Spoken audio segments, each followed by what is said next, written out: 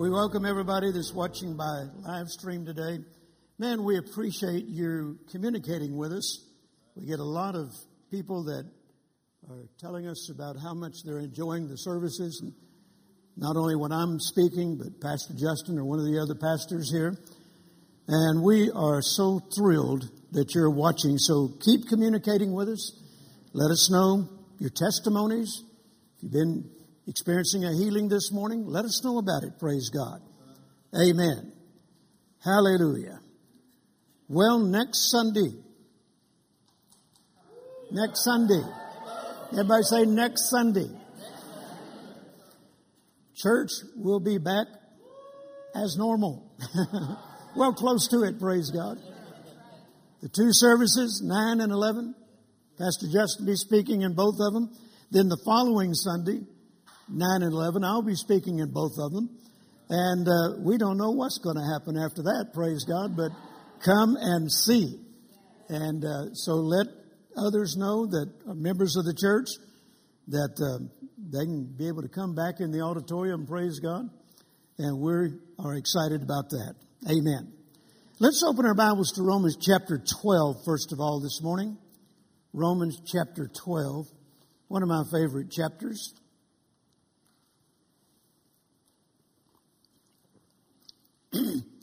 And let's begin reading in verse 2. And be not conformed to this world, but be ye transformed by the renewing of your mind, that ye may prove what is that good and acceptable and perfect will of God. The Message translation says, don't become so well adjusted to your culture that you just fit into it without even thinking. Instead, fix your attention on God. You will be changed from the inside out. Oh, I love that. Praise God. Don't be conformed to this world. Don't become so well adjusted to your culture that you just fit into it without even thinking. Most Christians have never realized that they no longer have to live a normal life. Hallelujah. I am not normal. Some of you knew that already, but I am not normal. I don't intend to ever be normal again. Amen. When I was healed of that stroke and recovered from that stroke, they were saying that he'll never be normal again. Well, I knew what they were referring to, but I'm glad I had medical science in agreement with me. I'll never be normal again.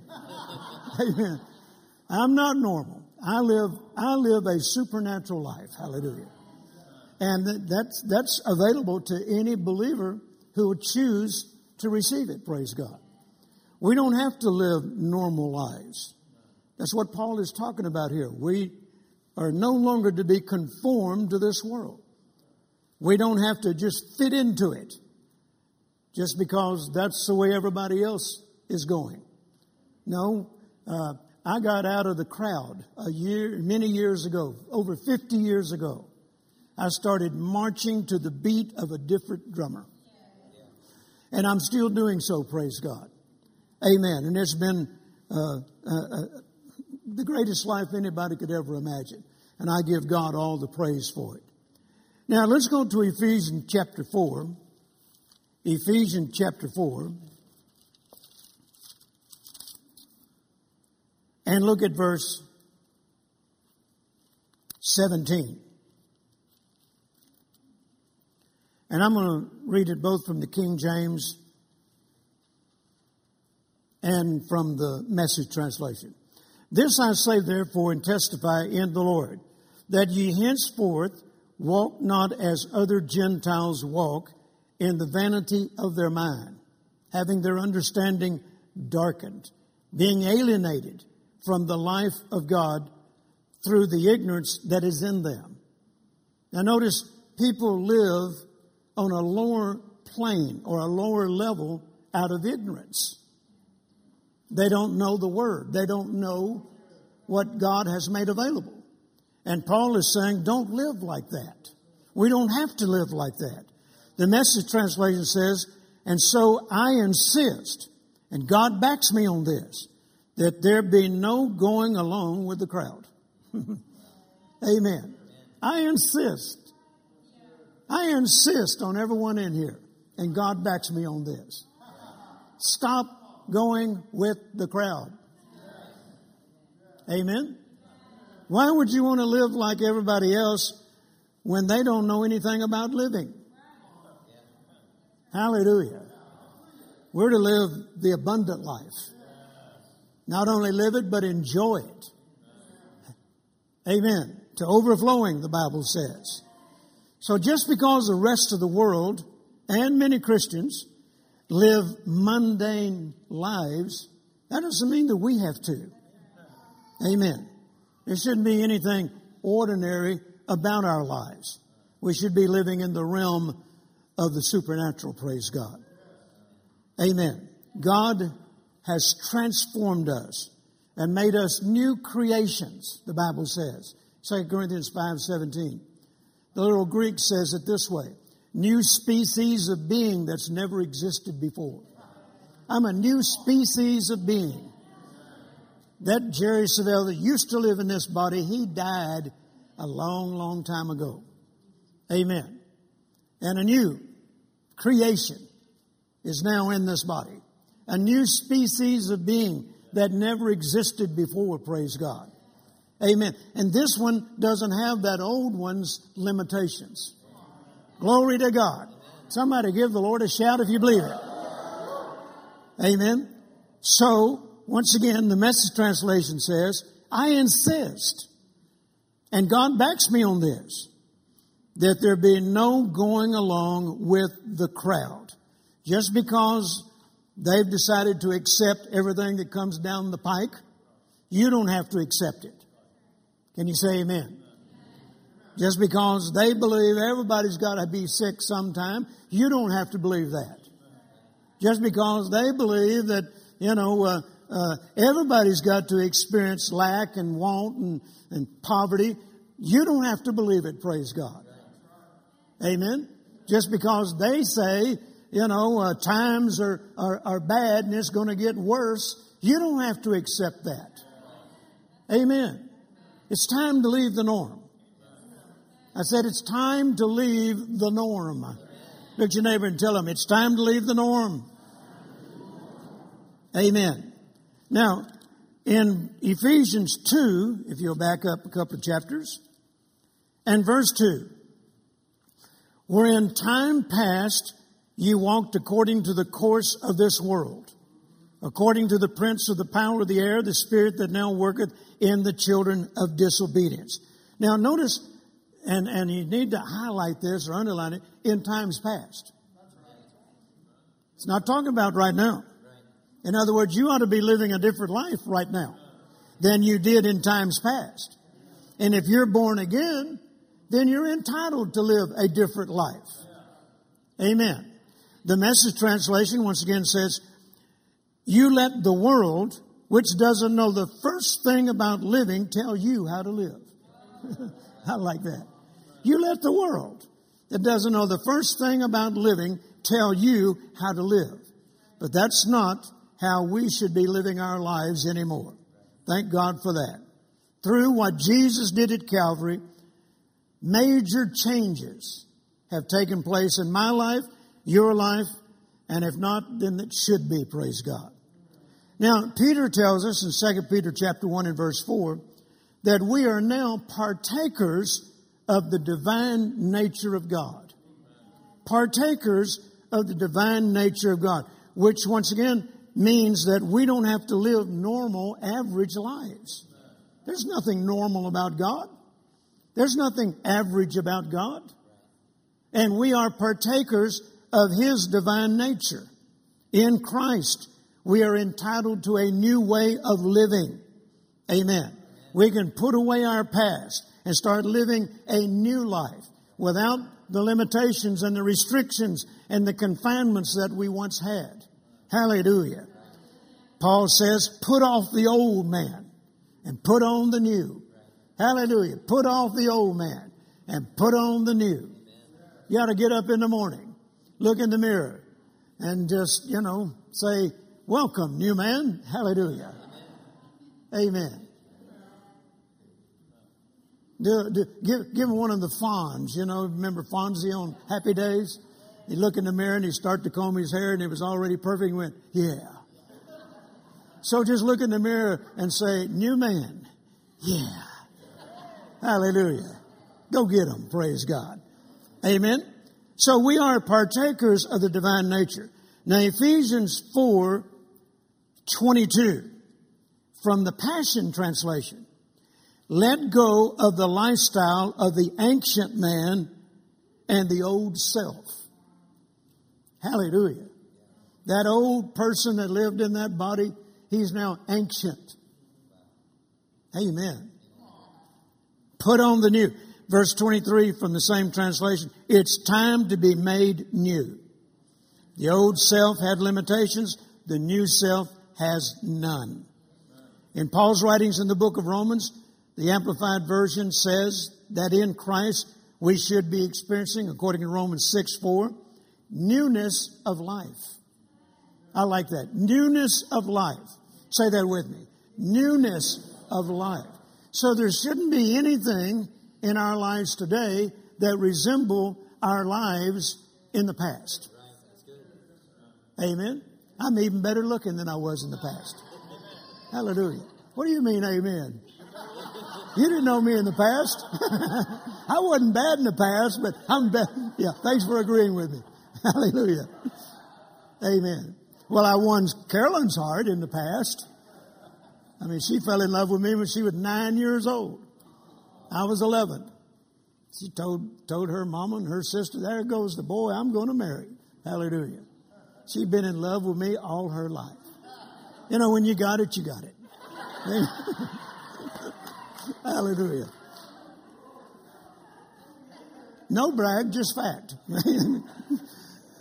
All right. Now, let go of the lifestyle of the ancient man. It's time to put on the new man and begin to walk in this newness of life. Now, I've got a lot of notes here. I told Rick before I came in the auditorium, I got about 4 sermons running around in me that I'm going to preach all at one time. Hallelujah.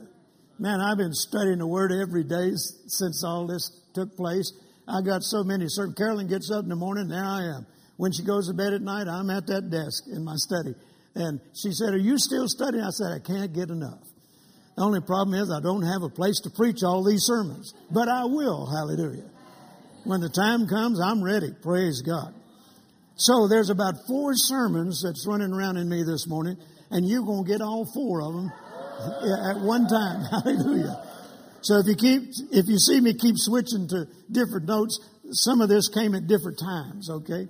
But all of it's important, praise God. So if you're still living as you did before, then something's wrong.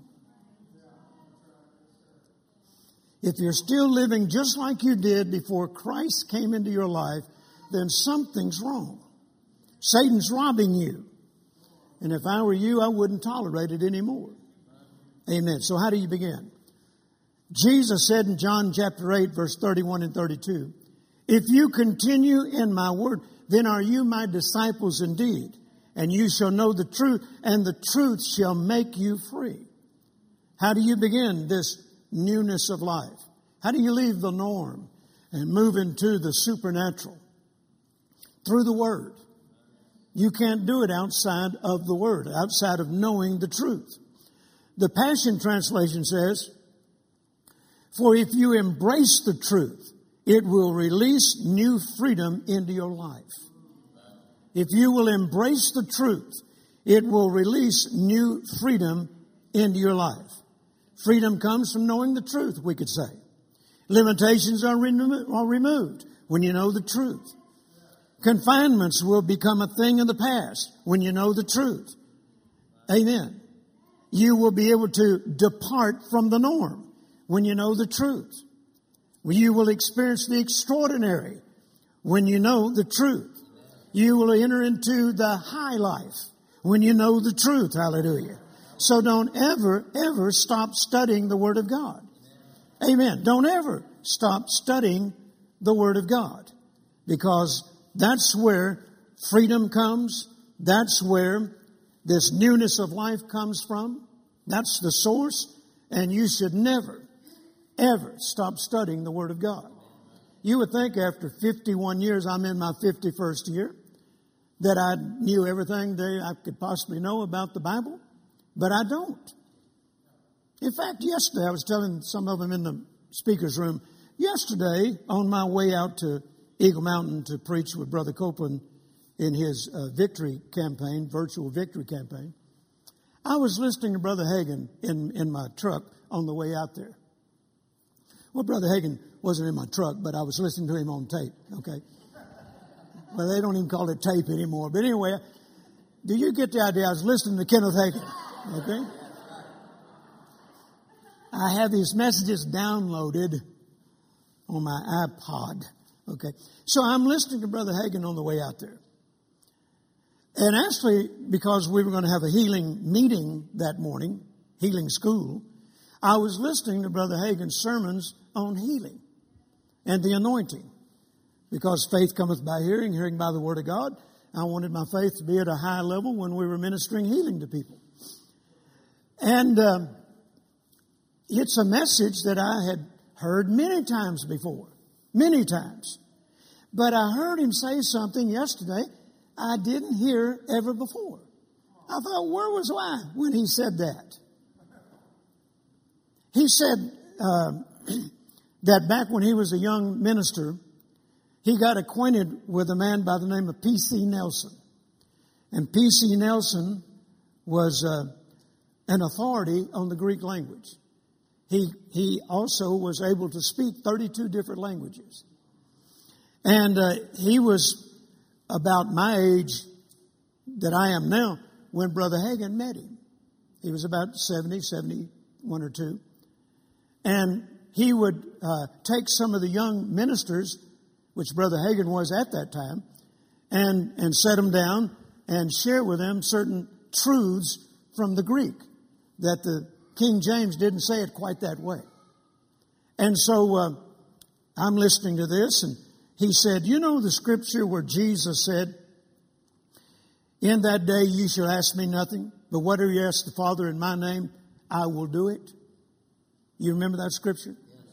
He said, now in the King James, I will do it is as strong as they could possibly translate that. In fact, he said, I'm sure that some of the translators probably knew that that wasn't strong enough, but they were afraid to put in there what it actually said. Because of religion, you know. And so he said, when Jesus said, in that day, you'll ask me nothing, but whatever you ask the Father in my name, I will do it. He said in the little Greek, that I will do it phrase says, if I can't do it, if I don't have it, rather, I'll make it for you. Amen. Hallelujah. Whatever you ask the Father in my name, if He doesn't have it, I'll make it for you. Wow, I love that, praise God. Amen. If He doesn't have it, then He'll just make it for us. Praise God. You know, we have an employee here. His name is Scott Tripp. And Scott is the MacGyver of Christianity. Thank God God sent Scott to me. Dear Lord, I don't know what I'd do without Scott. And I'm saying that because if Scott can't repair it, if Scott can't, as we say in Texas, fix it, then it can't be fixed. And if we don't have what it requires, He will make it. Amen. I've never, in what, he's been with us nearly 20 years, 20-something years. Not one time has Scott ever said to me, and sometimes I ask for the impossible. Not one time has Scott ever said, can't do it, Brother Jerry, impossible. He said, yeah, I can do that. I can make that. Amen. And He does. It saves us tons of money. You know, sometimes we'll show Him something that we want done, and we'll have it all priced out and everything. He said, I can make that for a whole lot less. And we're talking about sometimes, we're talking about $20,000 for something. Oh, I can do it for a couple of thousand. Then help yourself. Hallelujah. Amen. Jesus said, if we don't have it, we'll make it for you. Glory to God. Amen. I thought that was a neat revelation, and I'm still high on it. Praise God. Now, let's look at Mark chapter 4 for a moment. Mark chapter 4.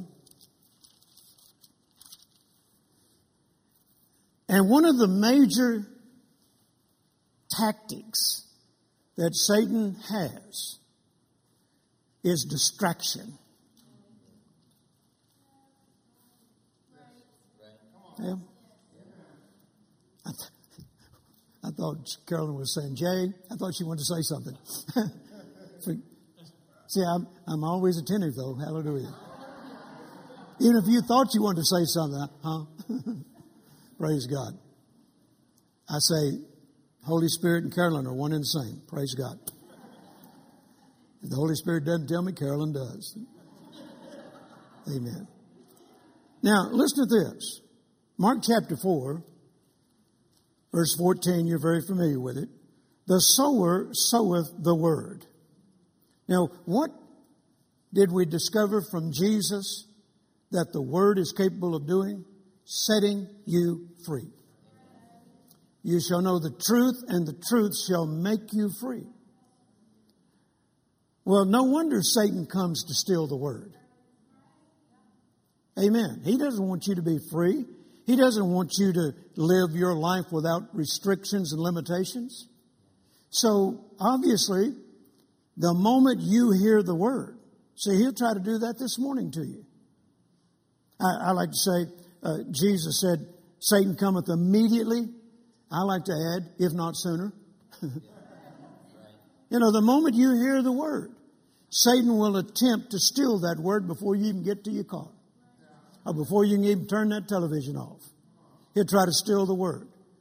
I never forget when I first began to hear the word back in 1969.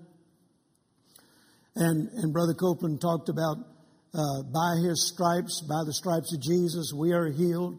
We are redeemed from sickness and disease. And so I was listening to all this and I'm thinking, well, praise God. If that's true, then I don't have to be sick anymore. You know, I mean, that's just the thought I had. Well, if all that's true, then I don't have to be sick anymore. And I said that one morning in my prayer time and in my study time. I just got up from my little desk I had in that bedroom. I said, well, praise God, I don't have to be sick anymore.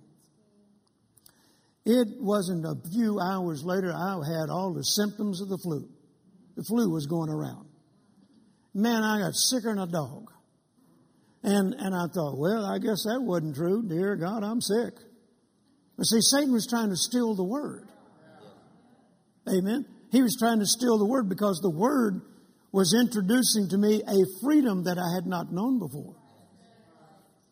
Because, you know, if somebody on television said, the flu season is here, then I expected to get the flu.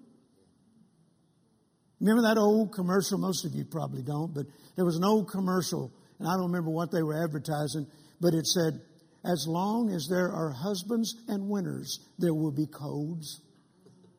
I thought, well, I'm a husband. Winter's here. Carolyn, go get the medicine. We're going to have a cold. You know? And whatever the world said, you just accepted it. You know? Did you ever notice in your bathroom there is what it's called a medicine cabinet? And how many of you, BC, before Christ, kept it full of medicine? Come on, lift your hands. Amen. We called it a medicine cabinet. You know, you could put other things in there, but nobody called it a hair tonic cabinet. Nobody called it a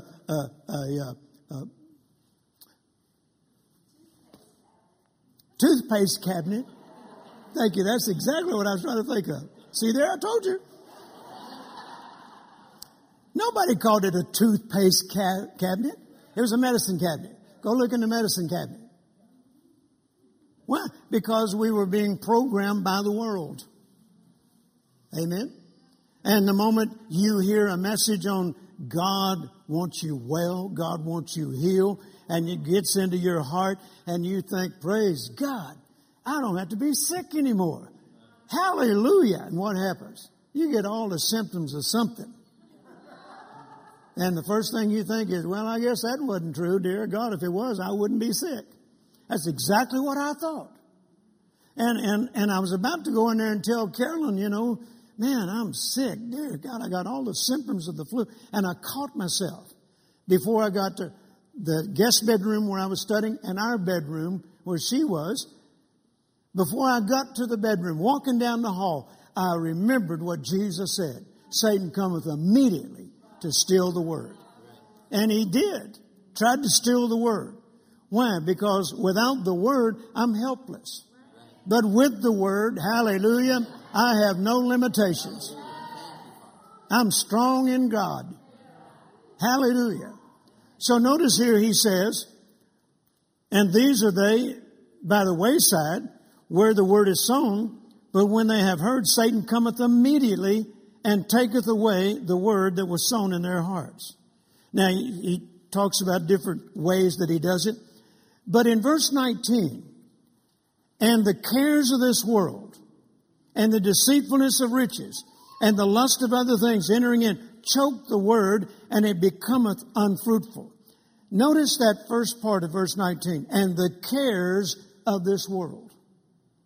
The cares of this world is one of the ways that Satan steals the word out of God's people. Now, the Amplified Bible says it this way.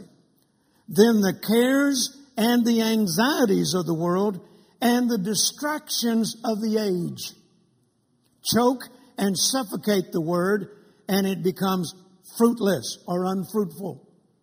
In other words, the word is not able to produce what God designed for it to produce if you allow Satan to steal it. It becomes fruitless or unfruitful.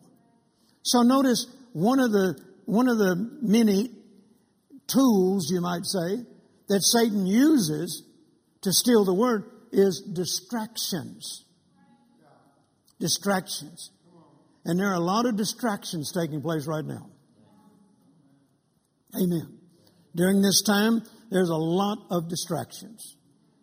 And if you're glued to that television set, you're going to be distracted. Amen.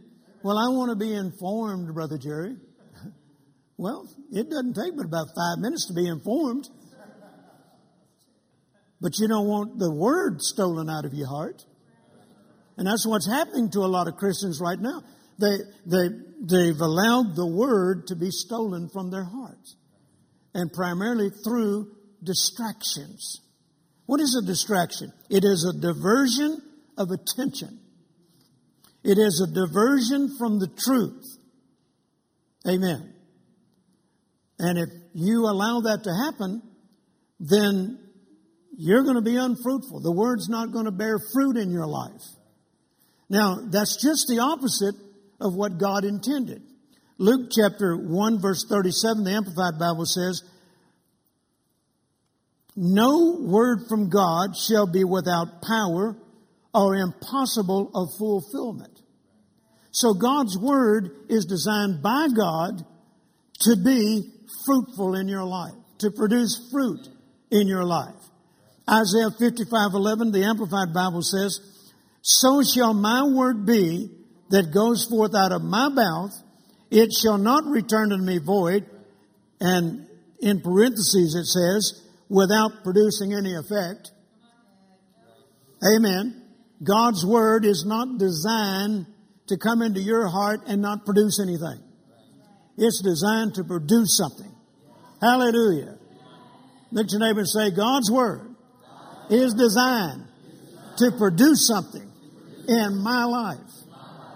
It goes on to say, it shall not turn unto me void without producing any effect, but it shall accomplish that which I please and purpose, and it shall prosper in the thing for which I sent it. So notice Satan stealing the word causes you to be unfruitful. Amen. Or not experiencing God's best. Distractions are a diversion. They take the attention away from the truth. And if you allow the truth to depart out of your life, then you're going to wind up living like the old man again. That's what's happening to a lot of Christians right now. Amen. Now, I'm not saying pretend there are no problems. There are problems. There is a crisis going on. We're all aware of it. But it doesn't mean we have to be destroyed by it. It doesn't mean that the Word doesn't work anymore. It doesn't mean that God won't supply our needs anymore. The Bible says the grass withers, the flower fades, but the Word of our God shall stand forever. Do you not think that God knew this was coming? He didn't wake up yesterday and say, what's been going on for the last few months? Why didn't somebody wake me up? No, He said that He would supply all our need according to His riches and glory by Christ Jesus, and His Word is forever settled in heaven. Hallelujah. Amen. Now, you can let something distract you, a need, a bill that's not being paid, lack, loss of job, or whatever it might be. And that can become a major distraction. And I understand it. I'm not saying, thou art dumb. I'm not saying that at all. But what I am saying is, it doesn't change the Word of God. Where are your priorities? What do you value the most? It should be the Word of God. Amen. And if God's Word is true, and it is, then God's Word is not going to return void. It's going to accomplish something if you won't allow Satan to steal it from you. Somebody say amen. Now, here's a verse that may not sound as though it applies to what I'm talking about, but it does. Matthew chapter 6, verse 21. I'm sure you all know it. For where your treasure is, there will be your heart also. Well, what does that have to do with this, Brother Jerry? Everything. You could say it like this. What holds your attention and captivates you is what's in your heart. What holds your attention and what captivates you is what is really in your heart. And what is in your heart is the direction that your life's going to go. The Message translation says, where your treasure is, you'll end up being. What's in your heart, you're going to end up being. And the Passion Translation says, your heart will always pursue what you value the most. Amen. What you value the most. So, it's important that we not allow Satan to steal the Word from us. So in the light of this, my question to you this morning is, how much do you value what God's Word says? How much do you value what God's Word says? I depend on it entirely. Hallelujah. If I didn't know the Word, then I don't know where I'd be today. If I didn't know the Word, then I would know how to pay all these employees. And not just here in America, but offices all over the world. But we hadn't had to lay one employee off. We hadn't had to reduce anybody's salary. Is that true, Jeremiah? Praise God. Amen. We haven't missed a beat. Praise God. And I attribute that, first of all, to God being my source and the goodness of God. And I know the Word. Hallelujah. Hallelujah. Amen. And I give God all the glory for it. Hallelujah. Now, Jeremiah 29:11, you know it well. For I know the thoughts that I think toward you, saith the Lord, thoughts of peace and not of evil, to give you an expected end. The Message translation says, I know what I'm doing. I love that. Look at your neighbor and say, God knows what He's doing. He hasn't fallen off the throne. I know what I'm doing. I have it all planned out. Plans to take care of you and plans to give you the future you have hoped for. Hallelujah. Don't lose hope in all of this. God's plan is still to give you the future you have hoped for. Glory to God. God's Word translation says, a future filled with hope. And then another translation says, a bright future. Amen. Your future's still bright. May not look like it right now, but don't be moved by what you see. It's not over, praise God. I was sharing on the broadcast yesterday with Brother Copeland that Philippians chapter 1 verse 6 where it says, being confident of this very thing, he which began a good work in you will perform it until the day of Jesus Christ. Another translation says, and this work that He's began in you, He's going to cause it to come to a flourishing finish. Hallelujah. Look at your neighbor and say, I'm headed for a flourishing finish. Say it again. I'm headed for a flourishing finish. A bright future, praise God. Amen. I heard one preacher say one time, and if I remembered who it was, I'd tell you. But nevertheless, he said, distraction is shifting our attention from something of greater importance to something of lesser importance. That's good, isn't it? A distraction or distraction is shifting our attention from something of greater importance to something of lesser importance. So remember this, God has not changed His plans. Amen. Now, let's go to Romans chapter 5. Romans chapter 5. I was told I have all day today. Don't turn that television set off. I'm not going all day. Romans chapter 5. And let's look at verse 17. Now, the last time I spoke here a couple of weeks ago, I said in advance, the next time I speak here, anybody remember what I said I was going to talk about? Reigning and not just maintaining. Reigning in life and not just maintaining. Now, I'm through with my introduction. I want to talk about that. Praise God. In other words, to reign in life is leaving the norm. Amen. That's not the norm for most people. In fact, I'll show you here that you're not only to reign in life, but the Amplified says to reign as kings. How many kings, wake up every morning wondering, what am I going to do? Where are we going to get the money to pay for this? Romans 4:17, or Romans 5:17 rather. For if by one man's offense death reigned by one, much more they which receive abundance of grace and of the gift of righteousness shall reign in life by one Jesus Christ. And the Amplified says they are to reign as kings in life. Reign as kings. Now this truth, I heard Brother Hagin say this one time, this truth hasn't been proclaimed enough in the body of Christ. Most of the body of Christ have no idea that they have a right to reign in life. Hosea chapter 4 verse 6 says that God's people are destroyed for a lack of knowledge. The Message translation says they are ruined for a lack of knowledge.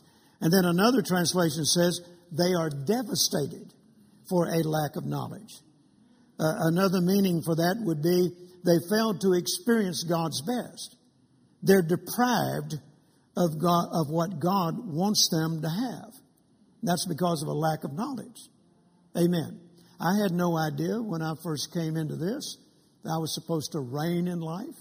It wasn't until I heard Brother Copeland preach about it. Then later I heard Brother Hagin preach about it.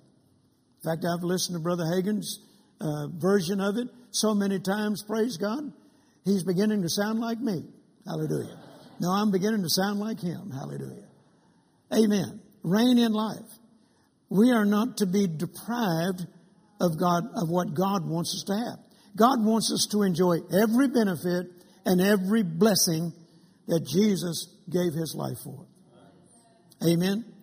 Ephesians 1:3, the Passion Translation says, every spiritual blessing has already been lavished upon us as a love gift from our wonderful Heavenly Father.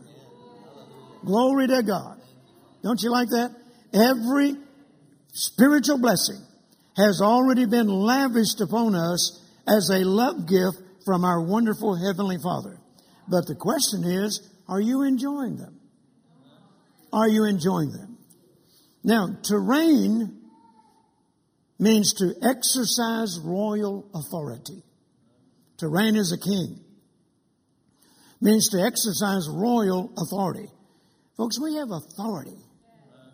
We have God-given authority. But most Christians are not using it. They just accept whatever comes down the pike. And yet they have authority over certain things. To exercise royal authority, to exercise power and dominion. It also means to rule and to prevail. Prevail. And it also means to prove to be superior. Hallelujah.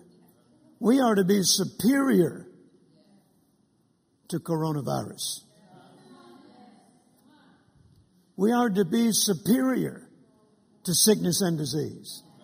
We are to be superior to poverty, lack, and want. Can you say amen to this?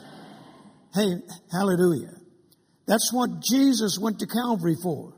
Is so that we wouldn't have to settle for just living normal lives. Now, what does maintain mean? Maintain means to remain in a certain state of being. It means to hold in place, not progressing.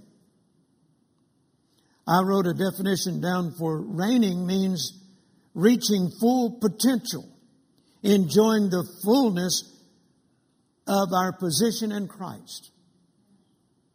Maintaining is to remain in a certain state of being, to hold in place, not progressing. It's sad when you see some Christians that are in the same state of being that they were 20 years ago. Nothing's changed. My life is not at all like it was 51 years ago. Not at all. People that knew me back then and knew the way Carol and I lived back then, they would quickly tell you these two are not living the same kind of life. Amen. I'm not in the same position I was back then. I'm enjoying the fullness of the blessing. Well, I'll say I'm headed there anyway.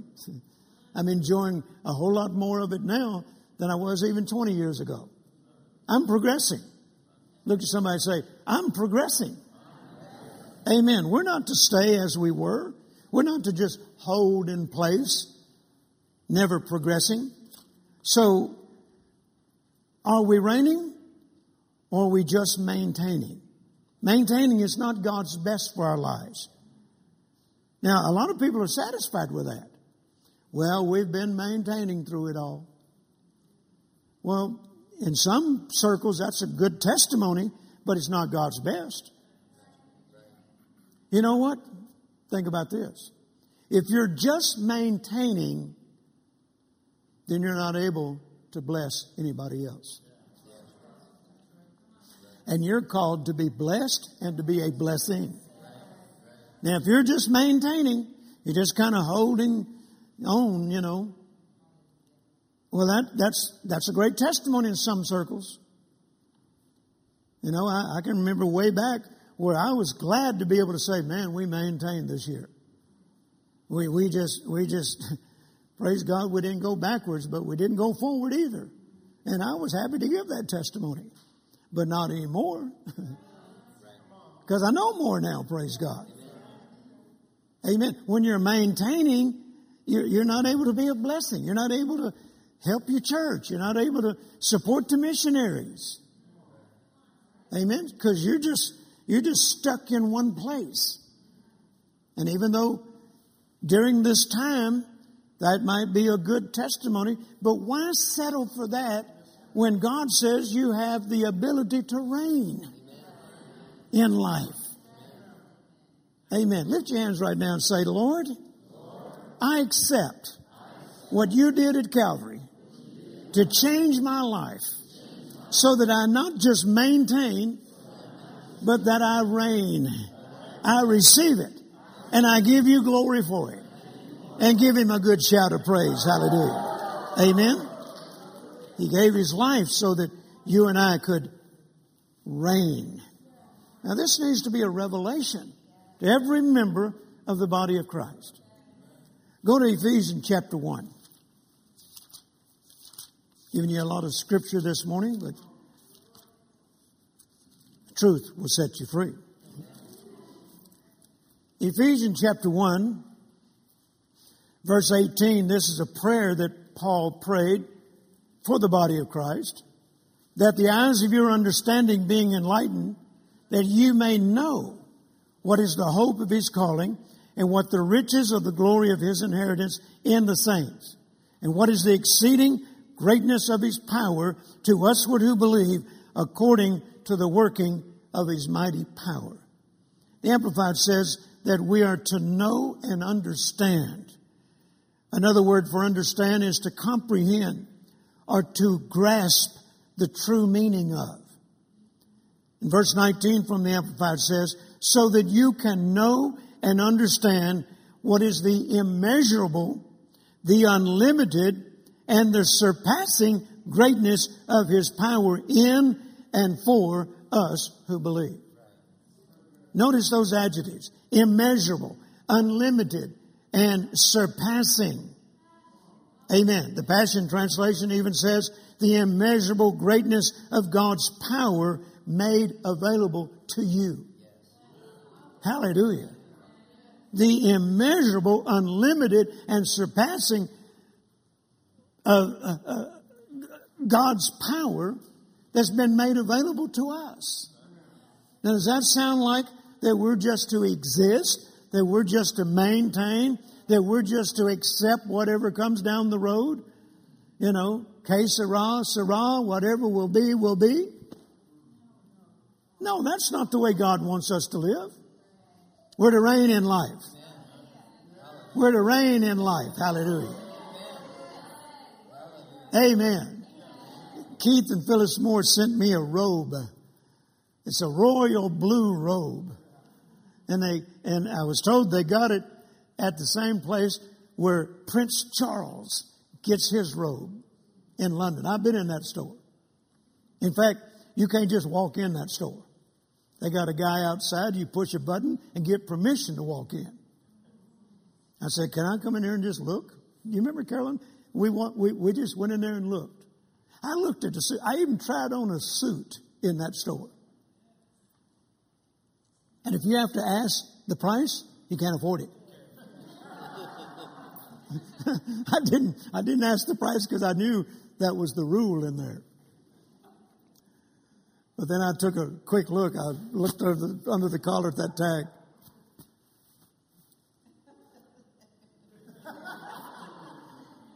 I could have bought a new Corvette for that. And I'd prefer to have the Corvette, praise God. I put the collar down and said, thank you very much. And we went out, and I haven't been in there since. But this royal blue robe, I had it on last night. I felt princely. In fact, I even strut around in it. Hallelujah. Nobody even sees me, but I'm strutting around. I can't show off to anybody, but I got my Prince Charles royal blue robe on. Every once in a while I'll give myself the Queen's wave. Hallelujah. Amen. I remember one time, Carol and I were in New York City, and we were staying at the Plaza Hotel. And we were just there for some vacation time, and it was wonderful. It was in December, snow on the ground, And we were staying in the plaza, and they have these buggy rides through Central Park. And we got in one of the buggies, and we're riding through Central Park, and then we're going over to Tavern on the Green, which was a great, great restaurant. And then afterwards, come back to the hotel, and the next morning I told Carol I'm going to get up and just go for a walk. So I went not too far from there, actually across from Trump Plaza. And I saw this men's store, and I walked in there. It had the most beautiful men's shirts I'd ever seen in my life. I don't even know how to describe them to you. The feel of it was just amazing. And it was one of those stores where if you have to ask the price, you can't afford it. The one shirt I was looking at, I happened to see the price tag on it. It's kind of hidden, $1,500 for one shirt. I politely put it back. I thought, boy, what would the Crowley cleaners do to that shirt if I bought it? One time I sent it to the cleaners,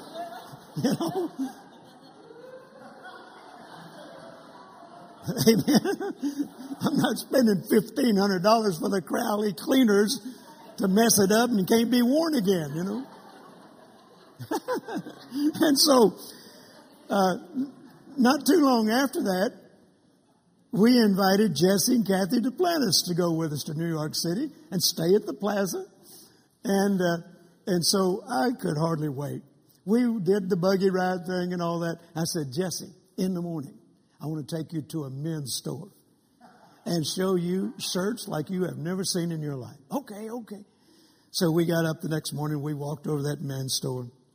Jesse, he looked at those shirts. He started pulling them off the rack, and he laid up there on the counter 10 shirts. He got his billfold out, got his American Express out, and he don't know what they cost. I didn't tell him. I set him up. He don't have a clue what they cost. And he put the American Express card out there, and the guy said, that'll be $15,000 some odd. Just said, oh, Jesus. And he put them all back and walked out of the store.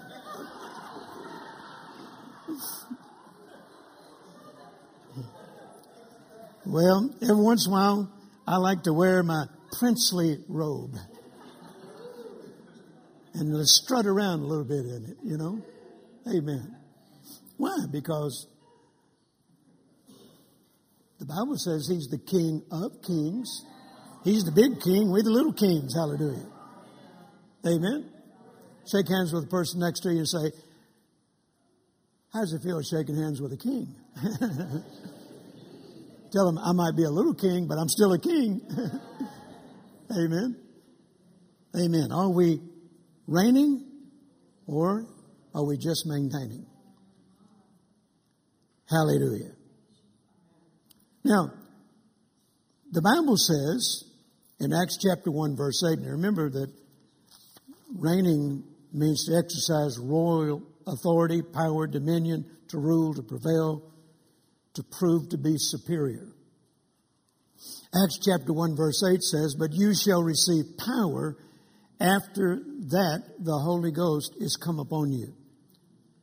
You shall receive power. Another translation says virtue, which is another word that's synonymous with power. But the word virtue means to have preeminence. To have preeminence. And preeminence means superiority and distinction. Superiority and distinction. Hallelujah. Didn't God say to Abraham, I will bless you and I'll make your name great? Another translation says, I will cause your name to become distinguished. Distinguished. In other words, when people think of Abraham, they think of God. They think of the blessing. They think of relationship with one who is the superior one. Amen. And here, God has given us power. And with that power comes virtue. And virtue means to be superior and to have distinction. Amen. You remember when Paul was ministering in a certain city and these 7 sons of Sceva? You know? And the demon spoke up and said, Jesus we know, and Paul we know, but who are you? When they tried to cast out this devil. Jesus we know, and Paul we know. Well, I think it's interesting. I mean, it's understandable that they knew Jesus. The demons, wouldn't you think, would know Jesus? In fact, the Bible says there are many times when he just, get out of the boat and start ashore, and people that were demonically oppressed, they just fall down and say, why have you come? Have you come to cast us out before our time? They obviously knew Jesus. He didn't have to open his mouth. But they also said they knew Paul. That's amazing. They knew Jesus. Jesus we know, and Paul we know. Hallelujah. I preached a sermon years ago called, Are You Known in Hell? Do the demons know you? In fact, it was so funny. I preached it right here in the Believers Convention, Fort Worth, years ago. One day I preached, where are the Elijahs of God? Now the Bible says that it says, where is the God of Elijah? But I said, where are the Elijahs of God? And then the next day I preached, are you known in hell? And somebody came to our tape table the next day and said, I want that message Jerry Savelle preached yesterday. Who in hell is Elijah? That's not what I said.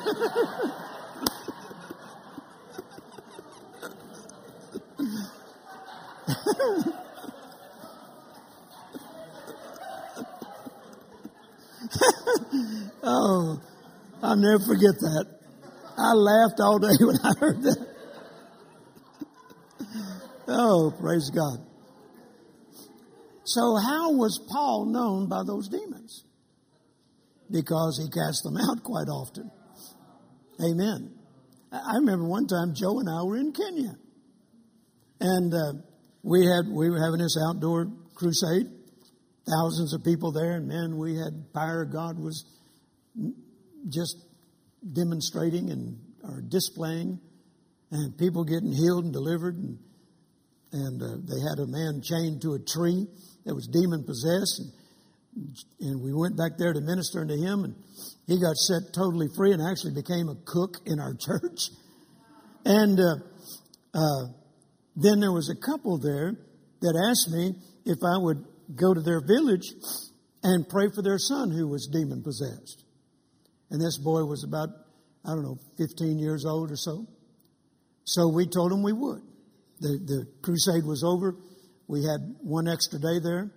So we got in a 4-wheel drive vehicle and drove through the bush, which we call the jungle, as far as we could go. And then you had to get out and walk the rest of the way because it's so thick. And when we got to this place where they lived in a mud hut, I could see the boy before we ever got to the hut. He was chained to a tree, and he was like a wild animal. And before I even got to him, he said in this demonic voice, I know who you are. I said, Joe, he knows who we are. I know who you are. You come to cast me out, and you can't. Oh. When he said, you can't, the fur stood up on the back of my neck. Yeah, he insulted the Holy Spirit on the inside of me. A righteous indignation rose up. I said, Joe, start praying in the Holy Ghost. And Joe started praying in the Spirit. Man, when Joe starts praying in the Spirit, he kicked it into 5th gear. Hallelujah. And I just stood there near that boy. And he got a chain around his neck. And he's trying to, he got to me to scratch my eyes out. And then he said, I know the Bible better than you do. I can quote the whole book of John. Can you? And he started quoting. He started quoting. I just stood there. Joe's praying in the Holy Spirit. I'm praying in the Spirit under my breath. I just waited for the right time. Amen. And boy, it came. All of a sudden, I just interrupted him while he's quoting about the 3rd chapter of John. And cast those devils out of him. There were several in him. I cast those devils out of him. He just went limp. Now, it took about 40 minutes to do this. He just went limp. And I said to his family, you can take the chain off now. They were afraid to let him in the house, in the hut. His siblings were afraid of him. And they fed him in a pan like a dog. I said, you can take the chain off of him now and stand him up. They stood him up, and he looked at his mom and dad, and he just tears in his eyes and hugged them and loved on them. They loved on him. And, of course, his siblings come around him and all. And it was just marvelous, praise God.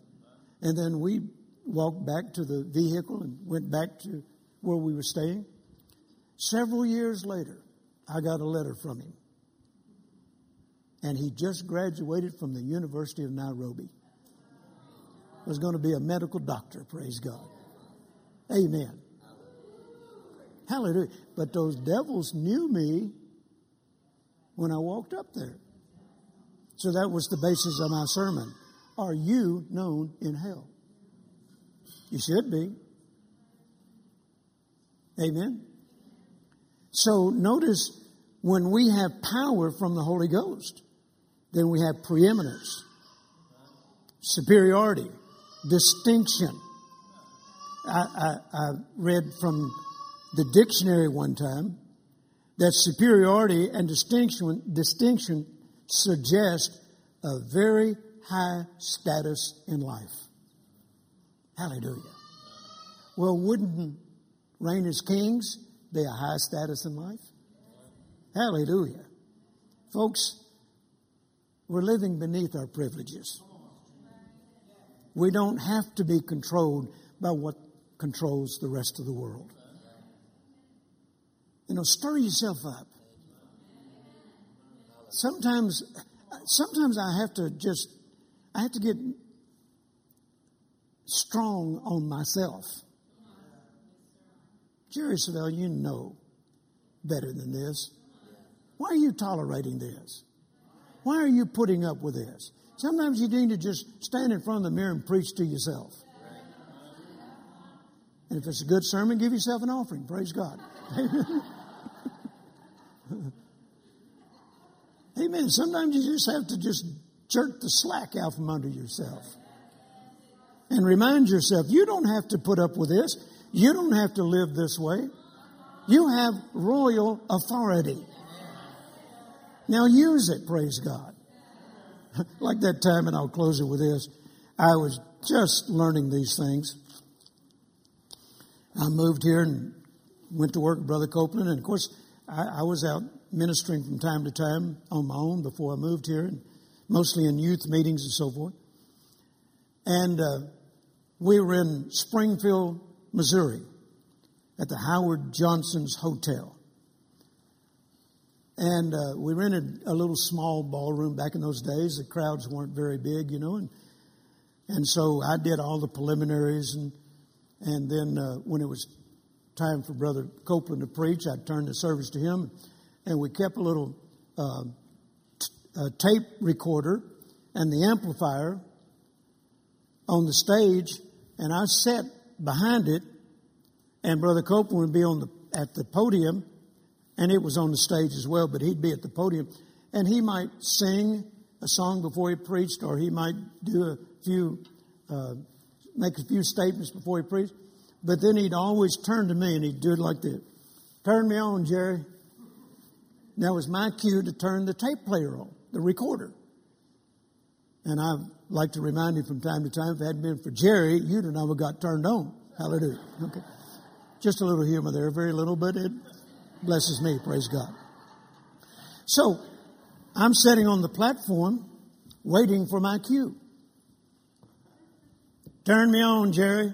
So I turned it on, the recorder, and I got a headset on. I'm listening, make sure we're getting a good recording. And then I'd put my headset down, get my Bible notebook out. I had room to put it there. And boy, I am now in Bible school. I was the most attentive person in the building. It didn't make any difference to me if anybody showed up or not. You can preach to me, you know. And so he's preaching along there, man. It was powerful. And I remember the sermon, what Satan saw on the day of Pentecost. Oh, my goodness, what a powerful sermon. And so he's preaching along there, and all of a sudden this woman stands up, just about 3 rows back. Brother Copeland, Brother Copeland, Brother Copeland. He said, wait, lady, I'm at the most important part of my sermon. Wait just a moment. Brother Copeland, Brother Copeland, Brother Copeland. Lady, please, I'll let you say what you want to say as soon as I get through with this point. Brother Copeland, Brother Copeland. He finally said, well, lady, I guess you won't shut up. What is it? Or something to that effect, you know. She said,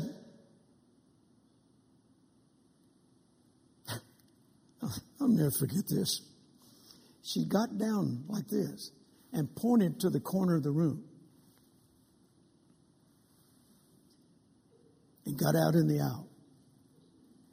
Jesus, you said you would come down today and pick me up on your wings and we would soar away together. I got up to see if Jesus was in the corner. I couldn't see him. And she got out in the floor and acted like she was soaring in flight on Jesus' wings. And it got spooky. Brother Copeland, he was the Rock of Gibraltar. He just stood there like this and just watched it. And I'm thinking, boy, are we going to have a lesson today. I'm going to get to watch the man of God cast out demons out of that woman. That woman's demon possessed. And she got weirder. And he just stood there and looked at her.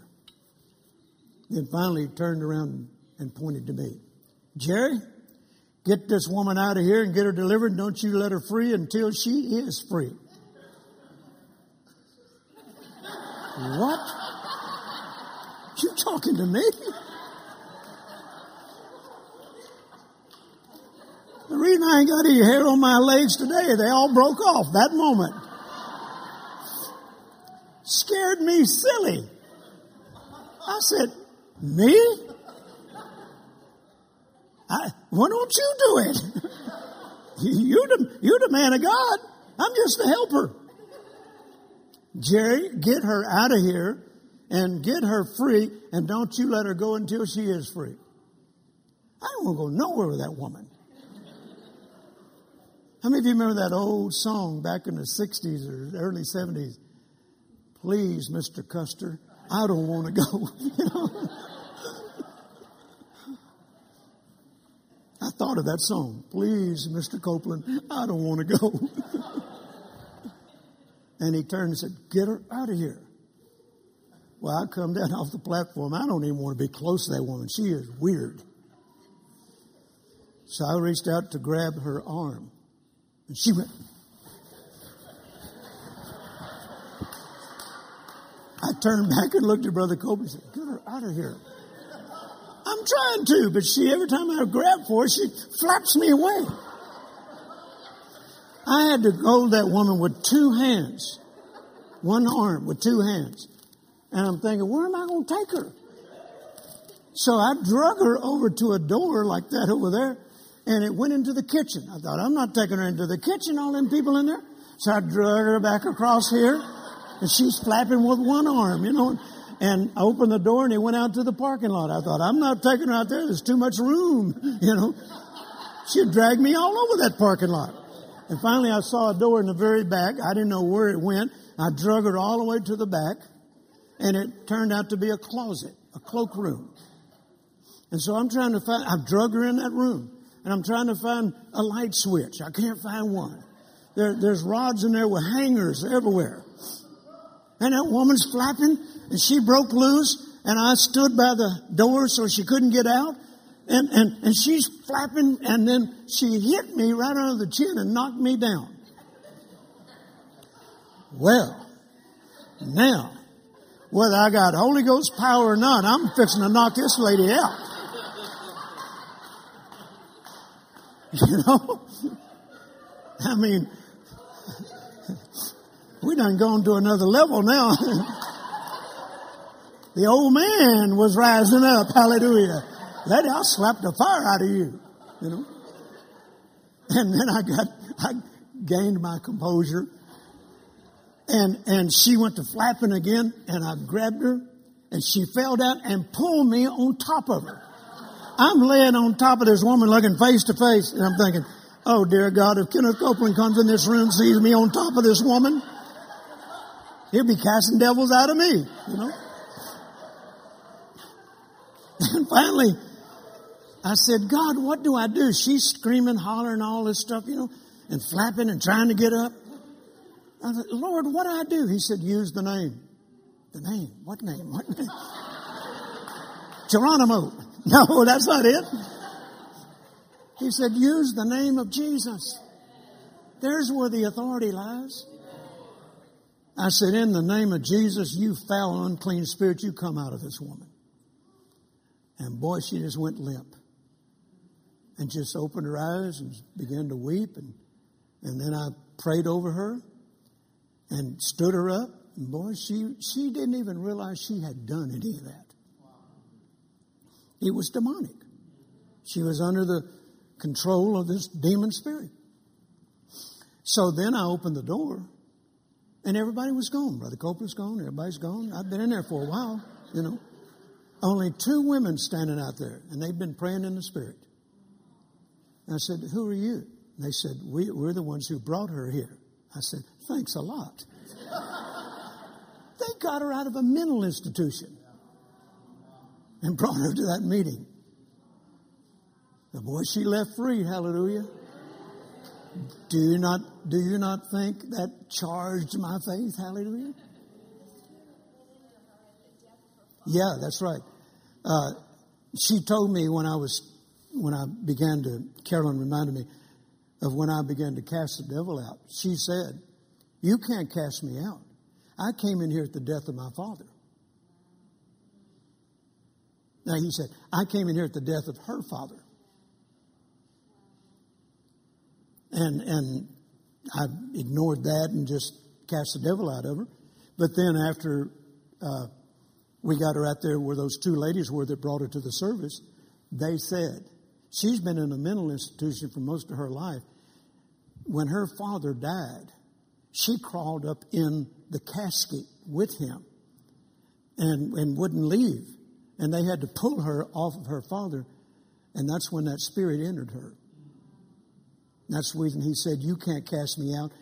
I came in here at the death of her father. Well, praise the Lord. He got out. She was free, praise God. Amen. Well, from that moment forward, I realized I'm now known in hell. I am now known in hell, praise God. We have authority, folks. We have dominion. Stand with me, if you will. Amen. We don't have to tolerate anything the devil does. Take authority. Your God-given authority. Hallelujah. I've had the privilege, and I'm not being braggadocious, and I'm not trying to lift up my own self, promote my own self, but I have the privilege of casting out devils out of people all over the world. Amen. I don't go looking for devils. In fact, sometimes they look for me. But we have authority. We have dominion. We are to reign in life as kings. Not just maintain, but reign. Hallelujah. Lift your hands right now and say, Lord, I receive my commission from you. I am to reign in life in the name of Jesus. And I receive it. Now lift your hands and give him praise. Hallelujah. Give him praise. And make a quality decision right now that you are not going to tolerate any longer anything Satan does, anything Satan brings into your life. Hallelujah. We're not going to tolerate it. We're not going to put up with it. We have royal authority in the name of Jesus.